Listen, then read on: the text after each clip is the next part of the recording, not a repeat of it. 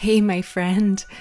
This week I spoke with my friend, dancer, choreographer, and artistic director, Michelle Olson, and we jammed around what it takes to share parts of ourselves that sometimes we keep hidden. And so I am offering you a practice inspired by my conversation with her. So the question of hiding or how we hide ourselves is one that I don't take lightly. I want to recognize hiding is a survival mechanism for many of us. It's an act of rebellion. It's a way of escaping oppression. And if you listen to my earlier conversation with the Nigerian philosopher Bayo Akomolafe, hiding, he'd say, is an epistemology, a way of knowing that can offer tremendous wisdom. We often hide because we've got a fear of rejection or judgment of who we are.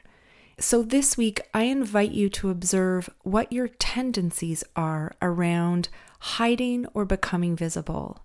Do you show up with your shiny side, the nothing is ever wrong, I've got this all together side? A great way to check is your Facebook or your Instagram feed. Or do you tend to share the messier parts of yourself? Whatever your tendencies, here's the new move this week. One that invites, I hope, a more messy and honest version of yourself to come forward. Here's some examples. You could admit when you don't know in a situation where you think everyone expects you to. You could share where you feel awkward or embarrassed, when you feel like you should have everything together.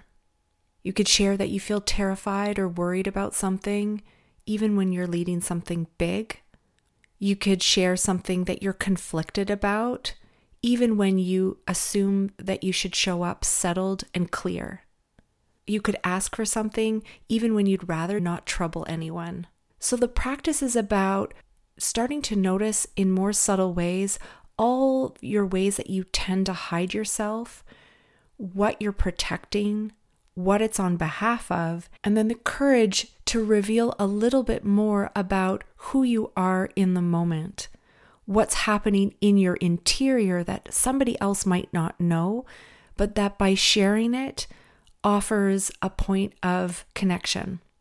As you do this, I invite you to pay attention to what's happening in your body. For me, I get butterflies in my stomach. My mind goes blank. I feel nervous and often a little bit ungrounded, almost like I don't know what I'm going to say or share. A good example this week is I was at a community meeting of leaders and knowledge holders, and we were talking about the opioid crisis, and we were in a sharing circle, and I shared that I felt lonely. I missed community, and for me that felt edgy to say. It felt like something that you don't typically hear from a leader in a community. The benefit of this practice is that by revealing something honest, maybe a little gritty, maybe not your best self, put in quotations, is that it becomes a gesture of vulnerability, and it tends to relax our nervous systems. It also relaxes the nervous systems of others. It creates a sticky web of connection. When we give ourselves the permission to do it, others give themselves the permission to do it as well. So have fun with this, play with it. If you can find that sweet spot between just enough stretch, just the right environment to try a few new moves, I have a hunch that this practice is going to end up helping you feel more connected with yourself and with others. A few final words about practice. Practice is different than a tool or a technique or simply a mindset shift. Practice is like an ecosystem unto itself. It's more like a world that invites your playful curiosity.